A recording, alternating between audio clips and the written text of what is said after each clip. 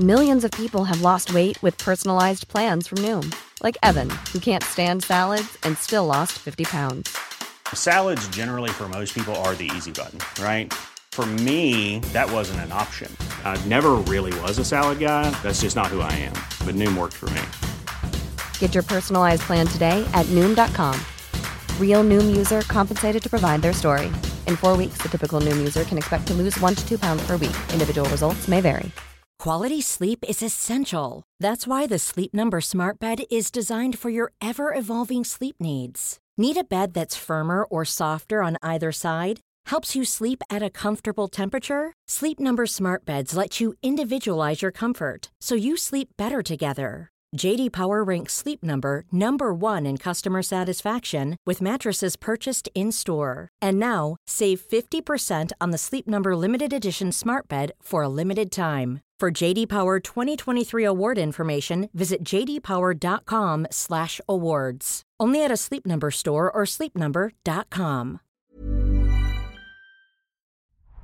The New Statesman. To Southend Central, calling at West Ham, Barking, Upminster, Ockenden, Chafford Hundred, Grays, Tilbury Town, East Tilbury, Stamford-le-Hope, I've just left Fenchurch Street station and I'm headed for Grays Town Centre in the borough of Thurrock, Essex. Now, we're recording this episode of Westminster Reimagined here because it's a borough which is suffering major cuts to all its council services after it went effectively bankrupt last December. Hundreds of millions of pounds were put into risky investments that didn't pay off. It's a symptom of austerity, which included major local authority cuts since 2010, as well as poor management. But what really caught my eye when I went to report from Grays back in August were the cuts to a place called Thameside, an arts complex, described locally as a mini Barbican, which houses a theatre, library, archive and museum. It got me thinking about something Armando and I have been discussing a while planning this series. What happened to the good life and happiness and the things that make our lives enriching in UK politics? Why is everything seen through the lens of a balance book rather than what is best for our long-term well-being and joy?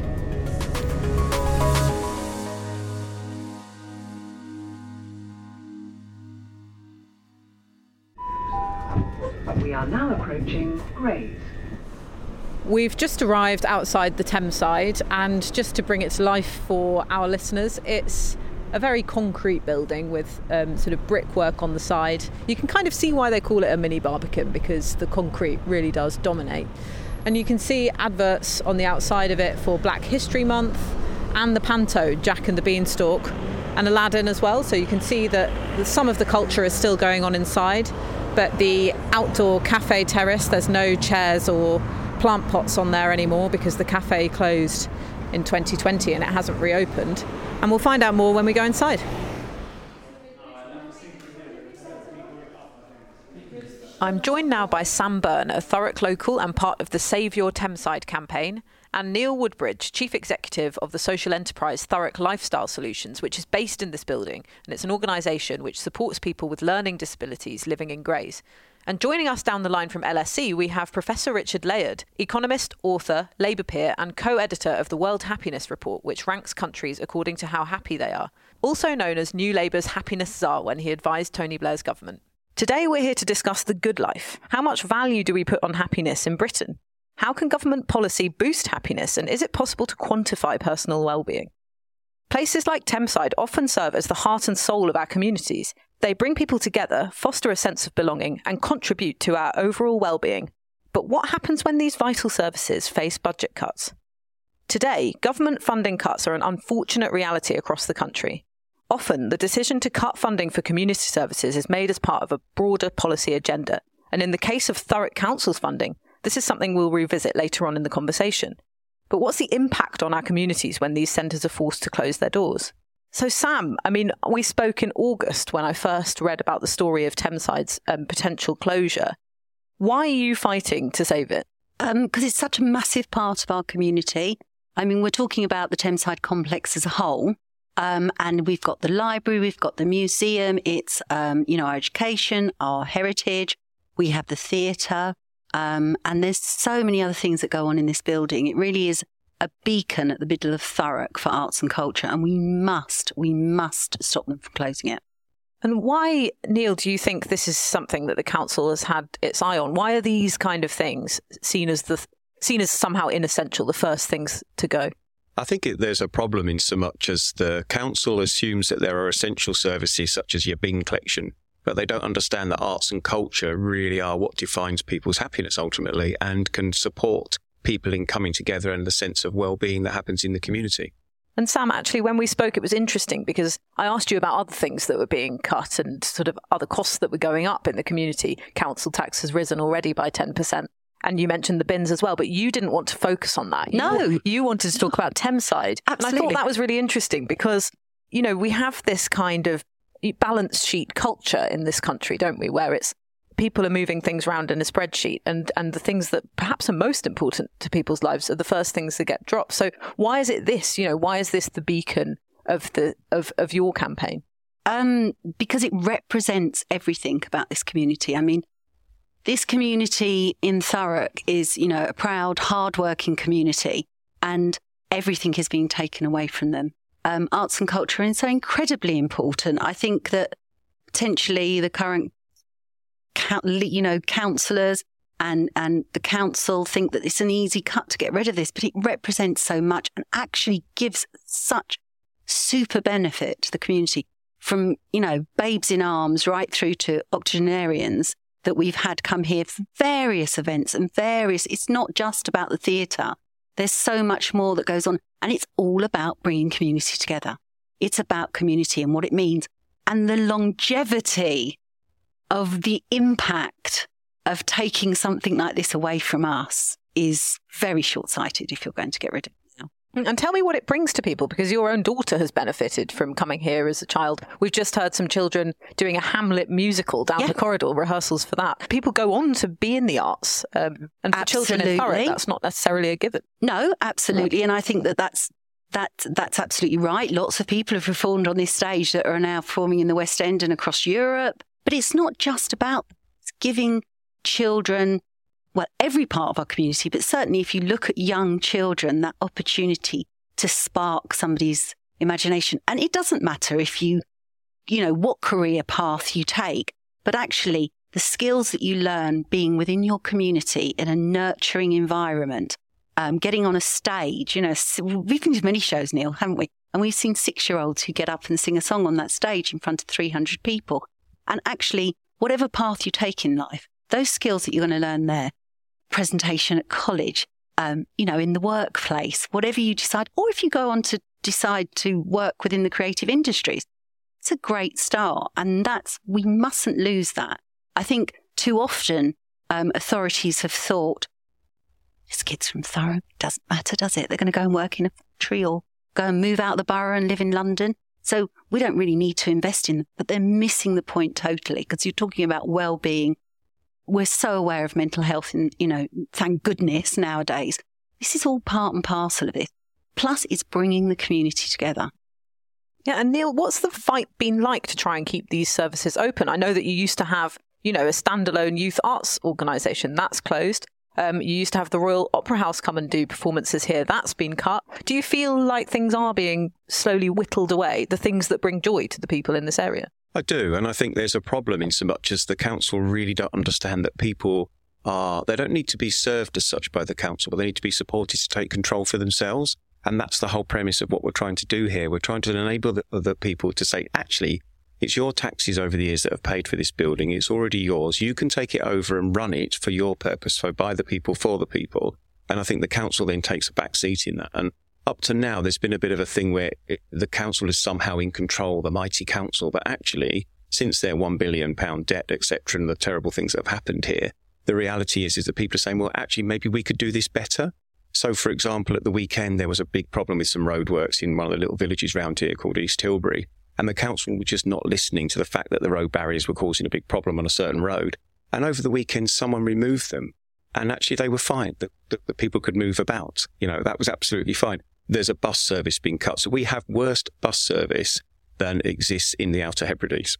Wow. And let's just think about this. We're within half an hour of London and you can't get a bus. So when they stop that bus to that village, what some of the people did, if they've written their own report suggesting the route that it could take, where the money would come from, and it makes more sense than what the council are doing, but they're just stopping that bus service because it saves money. Wow. Well, it's interesting what you say about the public reaction, because we were just talking to someone who's worked here on and off since he was 15, and he was saying he'd never seen such a public backlash to the decision that this place is surplus to requirement. Yeah, absolutely. I mean, we've had 4 protests, actually, peaceful protests, and they've been incredible, and they've grown every time. And the last one we had November last year outside the council offices, where a decision was going to be made on this building. So we had a big protest outside. It was incredible. As I say, people from across our community singing, making their own placards, you know. It was an incredible event. We had Bloomberg there. We had the BBC. We had the ITV. It was incredible. This is Thurrock. These things don't happen here. But part of our campaign and part of our slogan is find your voice. That night, come together as one community and find your voice. Because if you're not happy, you need to speak up. If we think what's going on is wrong, you need to speak up. They're going to take something away from you that means a lot. We need to speak up. And absolutely, the community came out and said, and people came up to me after our second protest, actually, who weren't involved in the protest and didn't actually know what was going on, and said, this is incredible, what's going on? And I said, well, actually, we're protesting because we want to save you, your Thames side, and this is amazing. I've never seen people protesting in Thurrock before, and it was overwhelming because you saw the community coming together, and it's very, very special, and what we can't lose. And do you think that's why, Neil? Do you think it's just because it's that one step too far for the people of Thurrock to take away something like this? I believe it is. I mean, there's a reality that the people of Thurrock, as I told you earlier, there's something called the Thurrock Shrug, where they've just accepted things done to them. And what they actually realised, I think, lots of the children that I spoke to there, I was talking to them about maybe you could become a councillor one time. Maybe you could stand for election. In a democracy, you can stand up and your voice can be heard. And that's what we're saying to you here. And they were actually, lots of those young people, I think, will remember that as their first ever protest, that actually things don't have to be done this way. So I just mentioned the bus cuts, for example. Well, recently I did a visit to Dunkirk. It's a long story. It was in memory of my granddad who escaped from there years ago in the war. So I went to Dunkirk. I sailed to Dunkirk with a friend who took me on his boat. I had a fantastic time, but we had to get a taxi. And we were talking about buses. And we said, well, there seems to be, quite regular bus service here, and they look very modern buses. What's the deal? And the woman, the taxi driver, my French is awful, I won't try and repeat it, but the taxi driver basically said, they're free. So you don't have to pay a single fare on a bus. And of course, being English, I was going, that's amazing. Well, the council don't pay for the buses. And she said, in French, what you need is a revolution. And so does Thurrock. Absolutely. Peaceful. Yes. Yes. Let's not incite a revolt. Not at all. Peaceful protest. Richard, I want to bring you in here because you've been patiently listening to this conversation. Very interesting. Yes. And we want a well-being revolution. Exactly. Exactly. Yes. You heard it here first. Could you briefly flesh out, first of all, so that we understand the work that you do, what the World Happiness Report does? Well, the World Happiness Report is an amazing survey of well-being in every country in the world, conducted actually by Gallup. And the question is, essentially, how satisfied are you with your life? And this simple question gives really very, very meaningful answers. For example, it's one of the best predictors of when you're going to die, of your productivity, of how you will vote, whether you will vote for the existing government. So we are very, very keen that this question become the concept that we have of how our society is progressing. Are people becoming more satisfied with their lives? And also, it should be the criterion for government. Is the government policies, are they the best to help people to have lives which are satisfying, fulfilling, and enjoyable? So from this survey, of course, you see which countries do well, especially the Scandinavian countries do very well. They probably don't have to close museums and libraries because they accept a higher tax rate as part of their civic participation. They give in order to receive. Yes, and in your most recent book, Wellbeing, you break down the concept into 7 subcategories: physical health, mental health, family and social relationships, work, income, physical environment, good government, values and genes. Would it be fair to say that having a government that prioritises individual well-being could influence most of these? it would influence all of those. But of course, the basic thing which follows from what I just said is that we should judge everything, including some things you didn't mention, like road building, for example. We should judge these things against the standard of how much they contribute to people's well-being. And, there are genuine questions to be asked. There's always shortage of money. Would we do better to spend a bit more of that money on child mental health or on another road? These are the questions which should be at the heart of government. And I'm very pleased that Keir Starmer has said that he wants policies to be judged by their effects on well-being as well as on income. I think it's a very, very important statement that will help us to move towards the well-being revolution. If that becomes the way in which politicians think and civil servants do their work, that's the purpose of government, to improve the well-being of the people. Hey, it's Danny Pellegrino from Everything Iconic. Ready to upgrade your style game without blowing your budget? Check out Quince. They've got all the good stuff, shirts and polos, activewear, and fine leather goods, all at 50 to 80% less than other high-end brands. And the best part? They're all about safe, ethical, and responsible manufacturing. Get that luxury vibe without the luxury price tag. Hit up quince.com/upgrade for free shipping and 365-day returns on your next order. That's quince.com/upgrade.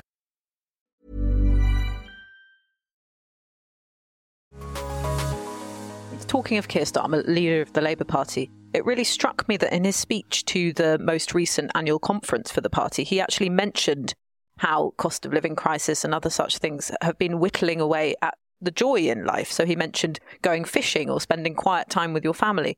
And it struck me because it's been a long time since I've heard a prominent politician in the UK talk in those terms. And I wonder if you agree with me, Richard. Do you think it's sort of fallen a bit out of fashion talking about happiness? I know David Cameron actually, flirted with the idea of measuring well-being. Well, it's the most important idea that has defined the modern age. In the Middle Ages, you were seeking happiness in the next world. And in the 18th century, people dared to say, no, what we want is happiness in this world. And we want a society in which people contribute to the happiness of other people and themselves.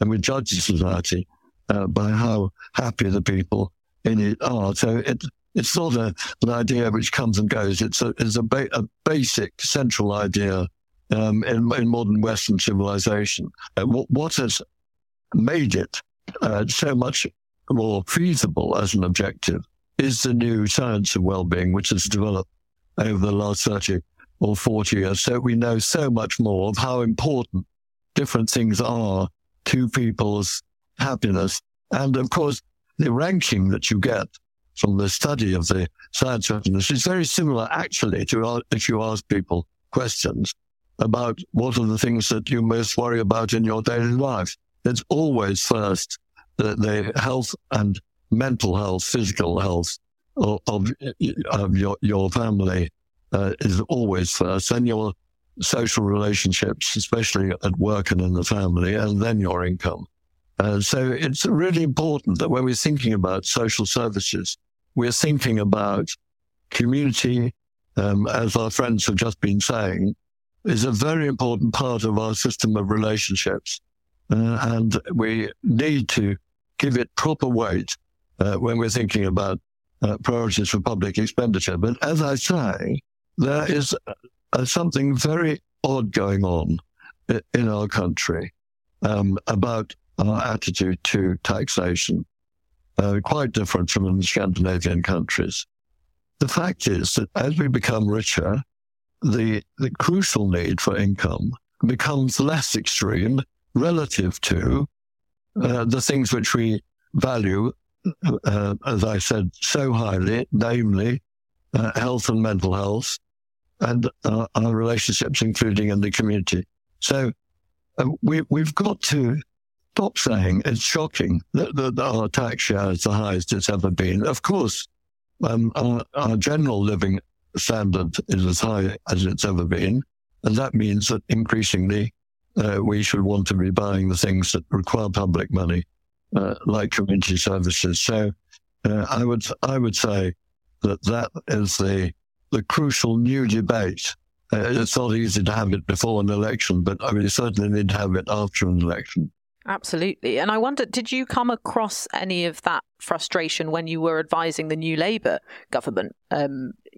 Obviously it was a different economic context, but still the preoccupations with, what should be spent, how much should be taxed, balancing the books, that kind of accountant mindset is still very much there in the Treasury over the years. Yes, but I think that something has changed in the Treasury, which is actually very important. And there's something called the Green Book, which is the rules that departments have to follow when making a case for spending money. And that now includes impacts on well-being, which it hasn't until recently. So I think we're seeing, because of the science of well-being, which is becoming known in the civil service, we are seeing a change in approach, which I think needs to be developed further under the next government. But we shouldn't think of the civil servants as a block. I think we can get the civil service to do what is in Labour's policies if we come to power, and that is to put the people's well-being absolutely at the top. Thank you. And I want to bring Sam and Neil back in here. I wonder if you take any encouragement, actually, from what Richard's been saying. Yes, we are at this odd juncture in our politics at the moment in terms of constant talk about the tax burden, etc. But again, he spoke about the progress that has been made and the actual acknowledgement of well-being within the civil service. So is that something that encourages you, Sam? It does, and that needs to filter through to local councils and to local areas as well. I totally agree with everything that Richard said. And, for us, with our battle that we have here, if you're talking about the Thames side, it is about culture. It is for everybody, every part of our community. So many skills are learned from the community, from being together, from growing together. I'm a theatre buff, so that's my love, and I have been since a child. But that's in our DNA. As human beings, that's what we need, and it brings everybody together. So I think that's perfect. I think that what Richard was saying is absolutely true as well. You're talking about infrastructure, and that's what we're lacking. And that's, I think, sounds from what Richard's saying very promising, that we need to rebuild that infrastructure that I think we did have, many years ago, but that's been taken away because it's about budgets, about bottom lines, about, take, cut. And we're not left with very much. And obviously our battle here is to save this building for our community, for it to be run for the community, by the community. So I think that's very important for all of us. And I think people are very much more aware, obviously, after COVID and the recent years about mental well-being, mental health. And I find that very uplifting too, because we're all becoming more socially aware beings. And that's really, really important for our communities to survive. We kind of think of the country, and I know we're talking about Keir Starmer and politics, etc. But you've got to come right down to the basics. And this is where our communities begin and where we live, where the children come out of that. Can I say that I think that the idea that you just put, social infrastructure, is an incredibly important phrase in this discussion, because it's so easy for people to build buildings and roads, things you can touch. But it's a social infrastructure which has such a huge impact on how people actually feel day to day in their lives. Absolutely. And I think that's been lost recently, and we're lost for a number of years, and we need to build on that. For us, as a social enterprise, one of the things we talk about is we describe community as an experience, not a location. That's what we teach people. And part of that as well is we talk a lot about moving people from passive recipients of care to active citizens in control. And that's the different relationship we want people to have with local government and central government. I'm not a receiver of your goods. I'm actually an active citizen in control. And we teach that to people with learning disabilities. And we teach everyone that it's actually about people and purpose. What's your connection to people and what's your purpose? And the arts and culture bring us together. And together we become strong and we can have a well-being experience. Interestingly, Richard, my question to you is the Z generation. I've been interviewing people for probably, scarily, 35 years now. And the generation that are coming through now, we can't pay massive wages. It's the care profession. It's just what it is. But there's lots of questions always into about how we support people with their mental health. What do we do about people's well-being? Because it seems to me that people are developing, the younger generation, the Z generation in particular, are saying, I'm not going to work for you. I'm not going to stay here and be here for you unless your values and beliefs are the same as mine, which features well-being. I think it's wonderful that you are starting off with the question of what is your purpose? Because, I mean, going back to this fundamental philosophical question, it's the best state of the world is one where people are enjoying their life and are happy. Our moral obligation is obviously to try and produce the best state of the world, which is to create happiness. And we should, your purpose in life should be to be a creator of happiness for others, especially, but also for yourself, especially through helping other people. And I think unless we can somehow get away from this terrible philosophy that your purpose in life is to be more successful than other people, which is something which can't be increased. The amount of success can't be increased. Everyone who rises, somebody else has to fall, and that scheme of things. Get to a positive sum philosophy where you get your happiness from making other people happier, so we all progress together. I think that is completely essential. Well, I'm so glad you mentioned that, Richard, because it brings me on to the next thing I wanted to talk about, which is often from our politicians, what you hear is this preoccupation with what you just mentioned, social mobility. Economic inactivity is a big thing that they're preoccupied with at the moment. People who are out of work could be working. And productivity, that's something that we hear a lot about. This could increase productivity. But we rarely hear, other than that snippet from the Starmer speech that I mentioned earlier in the conversation, them talk about what the purpose that we've just been talking about, the real things that people value in life. And I wonder, Sam and Neil, I know you're talking in a local context, but I wonder if you'd like to hear a bit more of that from the people who are making these policies that ultimately, influence the policy environment that your council is operating. Yeah, I'd like that to be a two-way street. I'd like to hear more from the top, and I'd like them to listen. As something, Neil, I'm going to take Hestelia's line now. It's a brilliant line. We've got 2 ears and 1 mouth.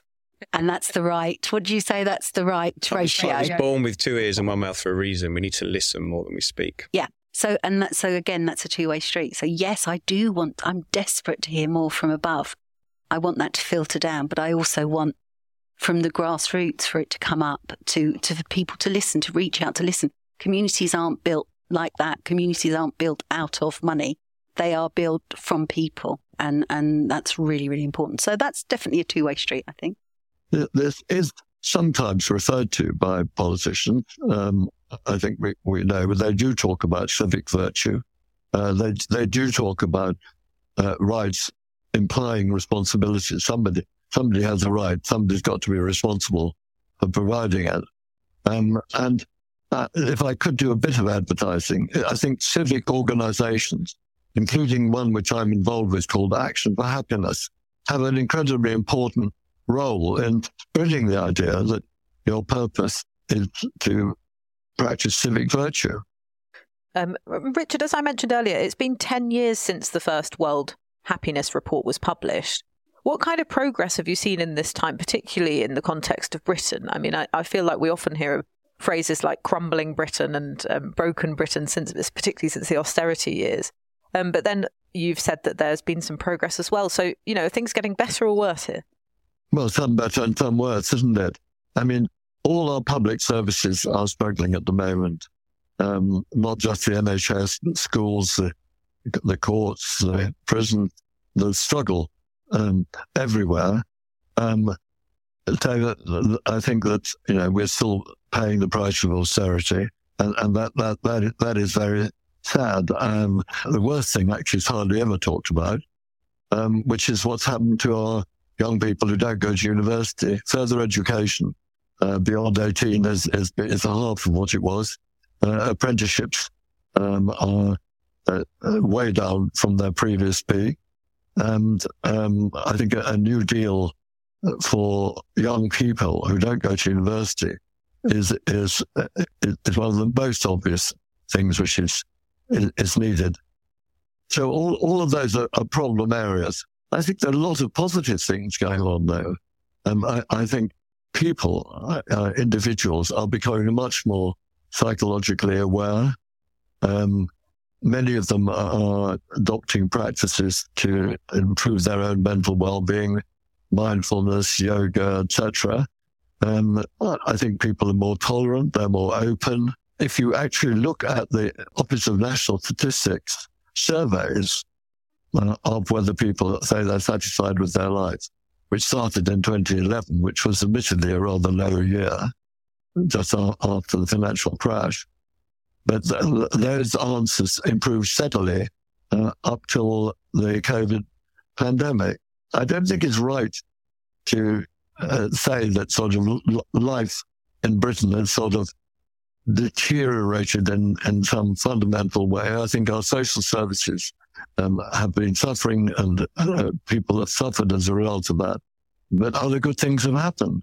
Yes, I think that's a really good outline. And Sam and Neil, before I let you go, Thameside is still open. There's still stuff going on in this building. Thameside is still open. In fact, I'm coming here to see 39 Steps tonight in the theatre because it's their opening night and it runs for the next 3 or 4 days. So, yeah, so there's lots going on here. You met Daryl earlier with arts outbursts and arts creation. There's lots going on. But we fought incredibly hard from that. As I said to you before, they shut the doors after COVID and they put a sign on saying, ring this number if you wanted somebody to come to the front door.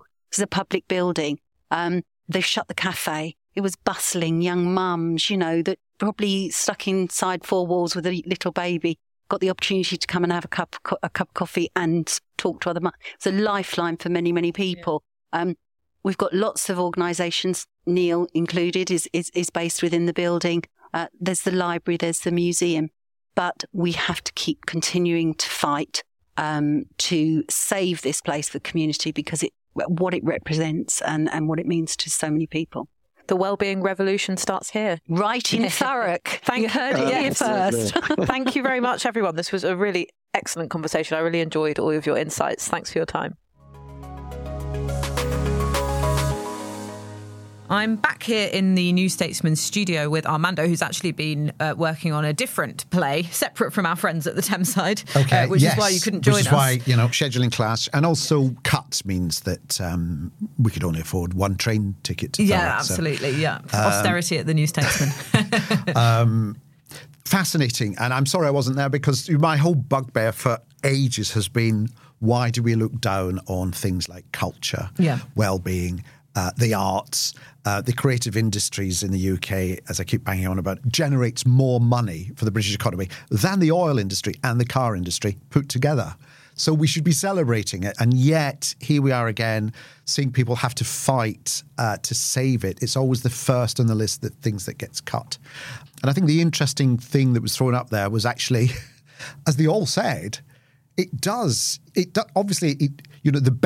more well-being you have, the more you feel good about yourself and about your community. Actually, it does affect the economy. It does affect productivity. If you feel better about yourself, then you feel more positive about how you work and what work you do and the hours you put in and the satisfaction you get from it. And I don't think enough people have actually gone and quantified economically what feeling good actually does for us and does for society. Yeah, and I think there's been sort of attempts over the years. It's one of those perennial things that keeps coming back. I think David Cameron talked about happiness index. Yeah. The Scottish government tries to measure well-being in that way, but it never seems to supersede GDP in terms of what's most important. Yes, and as you kept referring to, the accountancy culture that now is, in that all of politics has now been reduced to, a balance sheet. Yeah. And obviously, healthy resources is always important. But the fact that has now become the be-all and end-all is, I think, it is a subjective judgment that has been taken. And it's actually one that is promulgated by the media as well, in that, it will be the political correspondent who looks at the budget implications and business leaders, on the Today programme are not really challenged, as in, are you any good at your job? Yeah, exactly. You'll have city economists on who have a certain view of what the economy should be. Yeah. But you don't have, I thought it was interesting that in Thurrock, since it's gone bankrupt, council tax has gone up 10%, the bins are emptied far less often, and there's going to be all sorts of other cuts and charges, like parking charges will go up.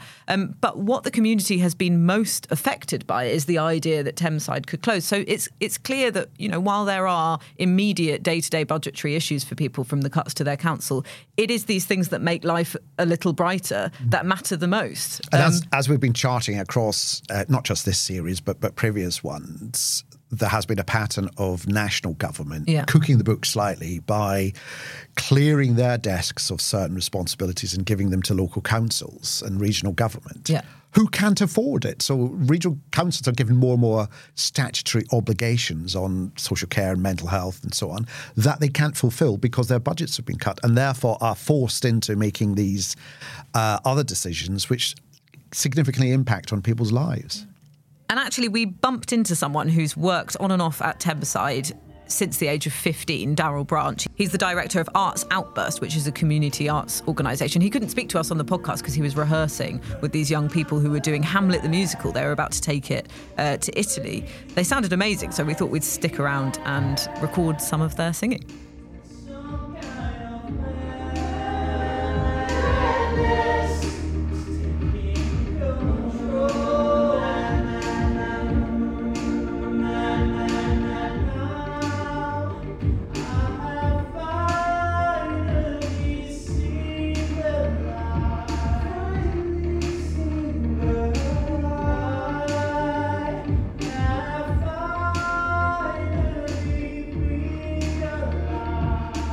You've been listening to Westminster Reimagined, a bonus series on the New Statesman podcast with me, Iannucci, and our special guest host, Armando Iannucci. Join us for the next episode of Westminster Reimagined, which will also be the last in the series, when Armando and I ask, is our system of political reporting fair and accurate? And what does this mean going into a general election? If you enjoyed this episode, please leave a review and don't forget to subscribe. This episode was produced by Catherine Hughes. Our executive producer is Chris Stone.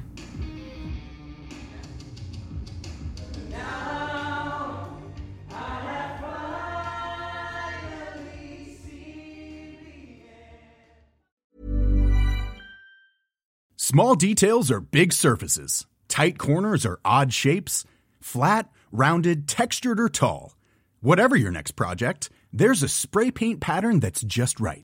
Because Rust-Oleum's new Custom Spray 5-in-1 gives you control with 5 different spray patterns. So you can tackle nooks, crannies, edges, and curves without worrying about drips, runs, uneven coverage, or anything else. Custom Spray 5-in-1. Only from Rust-Oleum. Even when we're on a budget, we still deserve nice things. Quince is a place to scoop up stunning high-end goods for 50 to 80% less than similar brands. They have buttery soft cashmere sweaters starting at $50, luxurious Italian leather bags, and so much more. Plus, Quince only works with factories that use safe, ethical, and responsible manufacturing. Get the high-end goods you'll love without the high price tag with Quince. Go to quince.com/style for free shipping and 365-day returns.